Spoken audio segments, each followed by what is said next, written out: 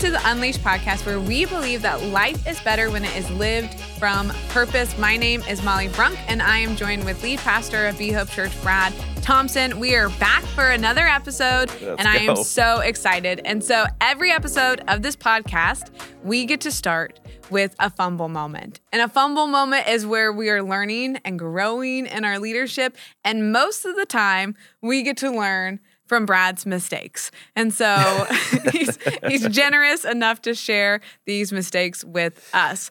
But the fumble moment of the week is this is what we were going to be talking about. Is it a fumble moment of the week or a fumble moment of the season? Of the season, but of this current podcast week that is coming out. But here's the thing. When you first moved here, you kind of had a mantra. You had sayings. When you first moved here, there was lots of transitions that were happening. Do you want to tell us a little bit about what your mantra was when you first got here? Why don't you take a guess? Well, I kind of know it, but I'll take a guess that it is, you know what, we'll get there. Everyone would come to you with problems, things that aren't going well, and you'd say, we'll get there. We'll get there. We'll get there. And you did that for about 12 months. I did for the first year. We'll get there. We'll get there. We'll get there. And so now, what are you saying? Well, in addition to saying we'll get there, I'd always say, it's fine. It's fine. It's fine. And now I hear people on our staff say, and I'm like, how'd that go? They're like, it's fine. I'm like, it's so frustrating to me. He said, I did this. That's what I used to say, and now I know why they were frustrated with me. Yeah. So for most of my opening 12 months here at Be Hope, it was, we'll get there. It's fine. We'll get there. And it was a tension because people were like, bruh, we're not there. Like, you got to like tell us what to do and where to go. And what was your reasoning behind that? Yeah, I think some of it was I was fearful of setting expectations that I thought would, to some degree, feel like people would think I'm micromanaging them or I'm pushing them away. There was also part of it when you have seasons of transitions, like you almost don't want to make anybody mad. It's like, I need to be kind to them because I need them to stay, and I don't want to give expectations that might hurt their feelings or make them better. Like, you know what I mean? Like, we'll just let it be what it is for now. Yep. And that was not what was best. No, it wasn't best because what happened was instead of pursuing honesty with people, I was increasingly frustrated with the results that we were getting. Yeah. Does that make sense? It sure does. It sure does. And so now you've made the switch of instead of saying, we'll get there. Yeah, what's my new mantra now? Not we'll get there, but we'll be there now. Yeah, get there now. Get there now. Get there now. I don't know. Yeah, I was like, it's not in our handbook. I don't know. No, this is a new thing we're saying now. It's just get there now. Get there You got now. to get there now. Not we'll get there. You got to get there now. Yep. Which is great. And so it has been a learning year, and which is like, it's been a great year of learning and growing. And so all of that. But I'm excited about what we're going to be talking about today. So where are we headed today? Yeah. So today, we want to title the podcast, Never Go Alone. But we're still in this series on acting like owners. And one of the things that I want us to understand when it comes to acting like owners is owners know how to set the team. Owners know how to set the team. They know how to set the vision. They know how to set the culture. They know how to set the team. And here's why that's important. And here's that fly is flying around. I love it. There's this fly that seemingly follows me every Sunday. If you've not been to Be Hope yet, you should come just for the fly. He's a free-range fly. We let him go, do his thing. If you hear a random smack outside of this, you know that the fly is down. I've been trying to kill him for about 2 months now. But what's at stake for us when we say things like it's fine or we'll get there, and we're not actually setting the team, is that your team will only go as far as your expectations. So the problem was I wasn't setting expectations out of fear, but the problem was the team is only going to go as far as the expectations that I set. I've often heard leaders say, what gets celebrated gets repeated. Well, this is also true. What gets tolerated also gets repeated. And what gets tolerated on teams also gets replicated. And so what we don't realize is that when we aren't setting expectations for our team, we are actually accepting behaviors that are really unacceptable to the organization or the mission that we have. Yeah. If I could say it like this, God and I had a conversation years ago. Sorry for those of you who don't believe in God, but grateful for those of you who do. I'm grateful for those of you who don't as well. But there's this time where I remember like God was specifically speaking into my life about something that made me uncomfortable. And it was like God was telling me, I need you to go do this. And I kept saying, yeah, I don't want to do that. And in the moment, it felt like God was belittling me. Not belittling is the wrong word. It felt like he was trying to make my life miserable. Is it great? Love it. Thanks, God. And the reality is, I look back on that and I realized, no, he was actually trying to make my life better. He was setting expectations in my faith that he needed to see out of me so that I could actually get where he needed me to be. Does this make sense? Yeah. And I think that it makes a lot of sense, but it's also this thing that's hard to wrap your head around because you assume that people will just have it within them to do all of those things. Yeah. Even within our faith, like I think of myself and it's like, I'm going to read my Bible for 45 minutes and all of these things. And it's like, that's not true. Yeah. And so it's like, unless we have that expectation or that maybe challenge to rise to, we often fall to our humanness, which is perform subpar, which is unfortunate to. Yeah. The reality is, I don't want to use the word fall, but to some degree, that's what we do. We fall to what we know. Mm-hmm.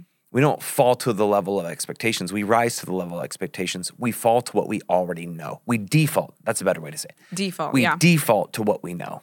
That's good. So what's the why behind setting a team? Yeah, here's the thing. To set the team, leaders have to move from what I'm going to say, a management style to an empowerment style. Move from employee to empowerment. Does this make sense? Mm-hmm. And here's why that matters, because management or the employee mindset doesn't grow organizations, it grows egos. I'm coming for some people today. Like, I'm going to stick to my notes because I've got some things in here that I need to be very succinct about, but I think are really important. Management doesn't grow organizations. It grows egos. I've said this to our team before, that doing your team's work isn't teamwork.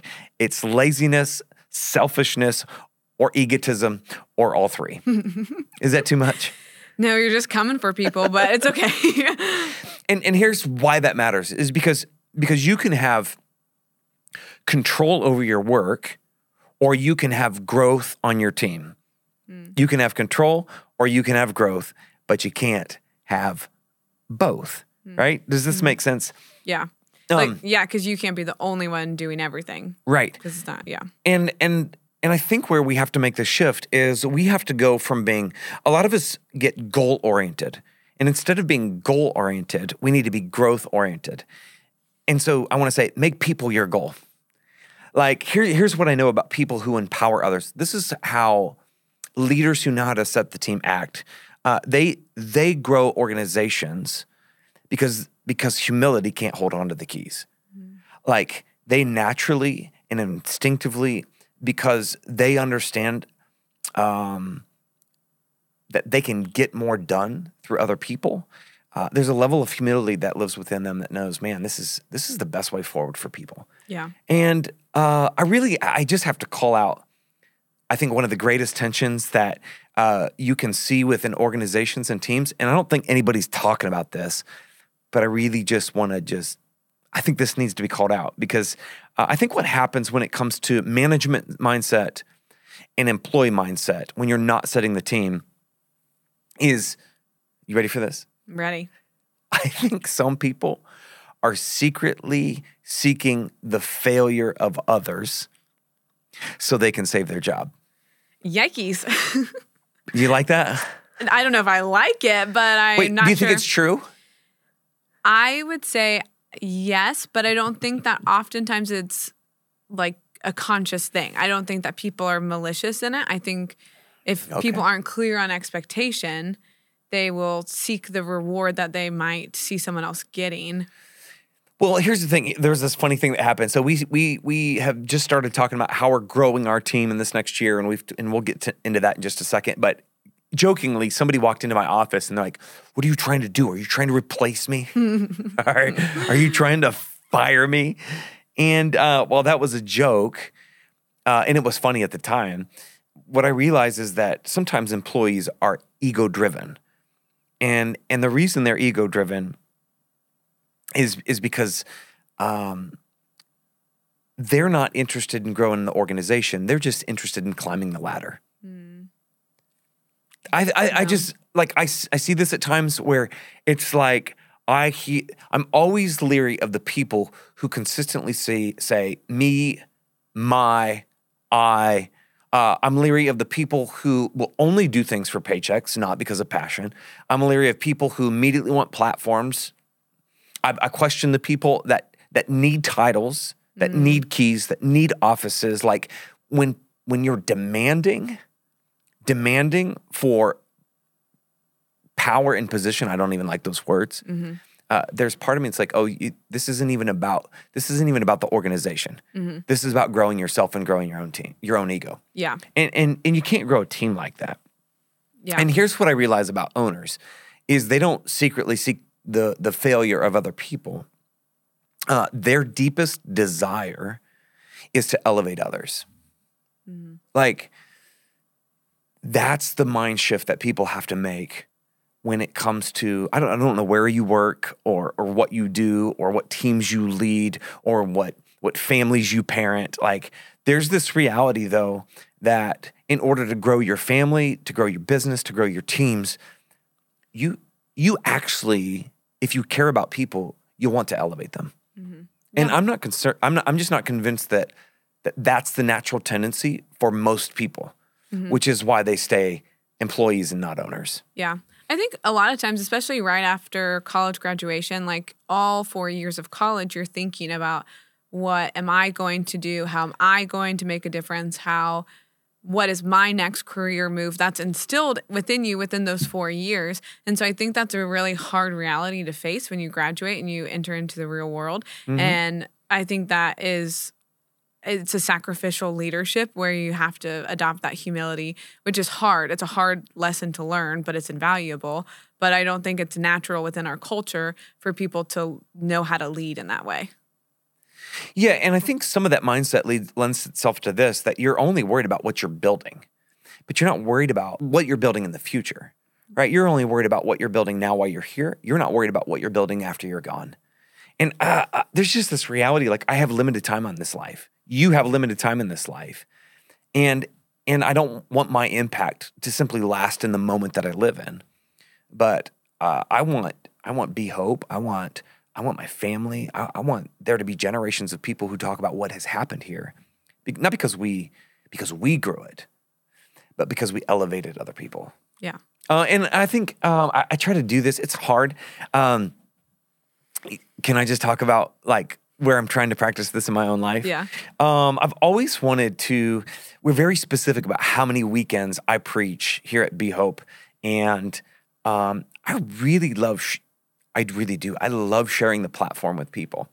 Here's where it gets hard, is when we've had really great communicators get out there and absolutely crush it. Not guests, but you and Keisha and some others. And there's been this part where people will come up to me and say, "Man, you better be careful. You're going to lose your job."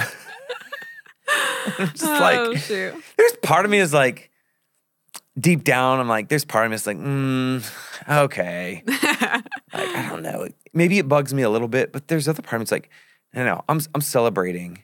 Yeah. I'm celebrating that they crushed it this weekend. Yeah. Like, I love that we're raising up other communicators and other people who can absolutely rock it. Because just to be frank, like, when you hear the same person 45 weeks out of the year, like, after a while, it sounds the same. Well, they don't know about the 45 hours of prep work beforehand and the near heart failure that I almost went into just being able to preach one weekend. So I was just blown away by the fact that you have to do that every weekend. I was like, I cannot believe that this is your job. But no, that makes sense. And I think that's hard. And I think it's hard within ministry, but also just within any career, is that, like, you're right, you can't hold on to the spotlight, which feels really good for a lot of the times. So, yeah. Have you ever been in a place where you found yourself valuing your ego more than elevating others? Have you experienced that? Like you said, like coming out of college, I've had other jobs outside of this where the concern was not the growth of the company, but the growth was how much money am I making? How much money am I saving? What am I building? What am I driving? What is my house like? You know what I mean? Yeah. Yeah. Like it really became the focus of my life. And I look back now and I'm like, ain't none of that matter. Yeah. Yeah. None of that matters. Yeah. That makes sense. So what can we do to set the team? Yeah. So I want to think about it because to set the team, it's really a detailed process, and we're still figuring it out here. We have a strategy, we have plans, but I want to think about it from a 30,000 foot level, and these are just broad basics that I think if you lead any organization, if you lead any team, if you are leading your family, like these are things that you can do. And so the first one that I want to say is this is a new value that we've added to our team: never go alone. Right? Yep. So let me ask you, when you hear that, what does that mean to you? To me, it means anytime I'm doing anything, I need to bring someone with me, and I need to be able to communicate why I'm doing what I'm doing and why it matters to that person. Absolutely. I love the way we phrased it in our value. I'm not going to read all of it to you, but we said on our team, we don't perform individual tasks, but we empower others through shared responsibility. We will never find ourselves alone in the mission, but we will relentlessly raise up champions and leaders who carry out God's purpose. Simply put, I'll say it this way: shared responsibility is better than sole responsibility. Mm-hmm. And it goes back to what I said before, like it is easier to live into sole responsibility. I stay in my lane, I do my thing, I perform these tasks, I don't worry about anybody else. Right? Right. What gets hard is shared responsibility. Because shared responsibility, it takes time. It takes coaching. It takes patience. It actually means you being intentional about finding somebody and saying, hey, I'm heading off to the hospital to go do a visit. Would you like to come with me? Mm-hmm. I tried to do this the week, mostly because I was scared. But I was speaking to a bunch of UD students, and it was so much fun. Like, was so looking forward to it. They asked me to come and give them just some words of advice. I'm not sure it was wisdom. It was good. And so I asked you and Connor to come with me. Mm-hmm. And partly was some of that just to see what it's like to go and speak to people, to be with these college students. The other part of it was like, man, I haven't been around college students forever. And so it was just fun to have you guys around to coach me and to teach me, hey, here's some things you should be thinking about. And so that's one way that we never go alone. Mm-hmm. And so if you're on one of our Hope teams here at Be Hope, and I know if you don't go to church here, you're like, I don't know what a Hope team is. We just believe serving changes everything. If you're on one of our Hope teams, like our goal for you in this next year is if you serve in a position that you would always have someone with you where you're coaching, you're leading, you're teaching, you're guiding them. Never go alone. Yeah. No, that's really, really good. So what does that look like for expectations for our staff? This is really general, but one of the things we've asked our team to do in this next year is to find 4 leaders that you know could potentially replace you. And then as you work through our process, our 4 R's, which are, I love it. It's recognize, recruit, refine, release, which we've borrowed. Those 4 R's, as you work through those, you'll begin to whittle down from 4 to 1. And we said by the end of the year, not this year, but next year, you need to have one person that you can send to another campus or replace you if you're sent to another campus. Mm-hmm. So that's what it looks like on our team. Yeah. No, I think that's great. And I think it's necessary in order to be sustainable. Yeah. But yeah, it does just change the way that we kind of train people and guide people a whole bunch. But It's great. I think it's fun. I never like to be alone, so this is great value. People who know how to set teams, they never go alone. Mm-hmm. That's rule number 1. That's good. What's next? Rule number 2. This is this principle actually came out of personal experience first coming here. And this is my rule, which is our span of care must be a step above our pace of growth. And here's the reality is the growth of an organization can outpace quickly the teams care. And in the short term, right, growth gets celebrated. Everybody's pumped, everybody's excited, but it's not sustainable. And I believe that success can only hide misery for a short period of time. That For a is true. short period of time. And this is just my theory. I don't know if it's true, but I believe that it's true. That eventually your level of growth will actually come down to the span of care that you provide your people. Yeah. Like your pace will slow down to the span of care that you're providing for people. Yeah. No, that makes sense because you can't outrun the health of your team. Like, Right. so, and if your team is all unhealthy and sideways, I can't imagine how long your organization will last without that. So, Exactly right. And there's this reality, like when you get into the fray and you get into the work week and the busyness and the work list and everything that needs to happen, like care can easily be the thing that we forget the most. Like, next thing to do, need you to do this. And it's just unhealthy. yeah. And we're still figuring that out, Yeah. to No. be fair. No, I think that makes sense. And I think that, like, I grew up in the generation of, like, the overcorrection of that. And so it was the very much self-care, like, on the very extreme end of it, where it was like, oh, like, and so it was coming into it, figuring out that you can push yourself and expand and stretch yourself and grow. Yeah. But also find that balance of managing your health and Right. well-being. But I definitely grew up in the generation where it was like, this seems uncomfortable. Nope, I'm not going to, like, you would just opt out because you don't want to push yourself Right. too far. So yeah, there's definitely those generational things where it's like that was non-existent probably in my parents' generation. True. And now it was overcorrected in my generation. So we got to figure out a balance moving I think forward. we're getting there. Yeah, no, I think we I think are. we have a good team that works hard. I agree. So as if they're my team, I'm like, yeah, we do. But anything else you want to share with us before we wrap up today? Yeah, I think some of it too is like, and maybe we don't need to share this, but you're like, how do you provide a span of care for people? And these are, what's fun is in the span of care, I actually created expectations for our team. Meaning, I believe to be cared for, you have to have mentors in your life. And so at BHope, we our requirement, it's not optional, is that you have a professional mentor and you have a spiritual mentor outside of our walls. And you're required to meet with them at least twice a year. And for me, that has been the one thing of getting away, meeting with a cohort, meeting with a group of people, and then walking away with one thing for the next 6 months to work on was just, it provided so much care in my life. Mm-hmm. And they were always checking in. There was accountability there. And so we want that for our team. If you're looking for ideas, some of the things we do is we have unlimited vacation at BHope. We provide, and we have set aside in our budget, counseling for all of our staff if they so need it, desire it, or want it. Some of the other things that we've done, I have to look here because, we do stay interviews. This is my favorite. We don't do exit interviews. We do stay interviews. Mm-hmm. And the whole point of that is we want to know, I ask people 3 questions. We do stay interviews, and then I meet with them one-on-one, and I ask 3 questions. How's your family? How you doing spiritually? I know that's 2, but I count that as 1.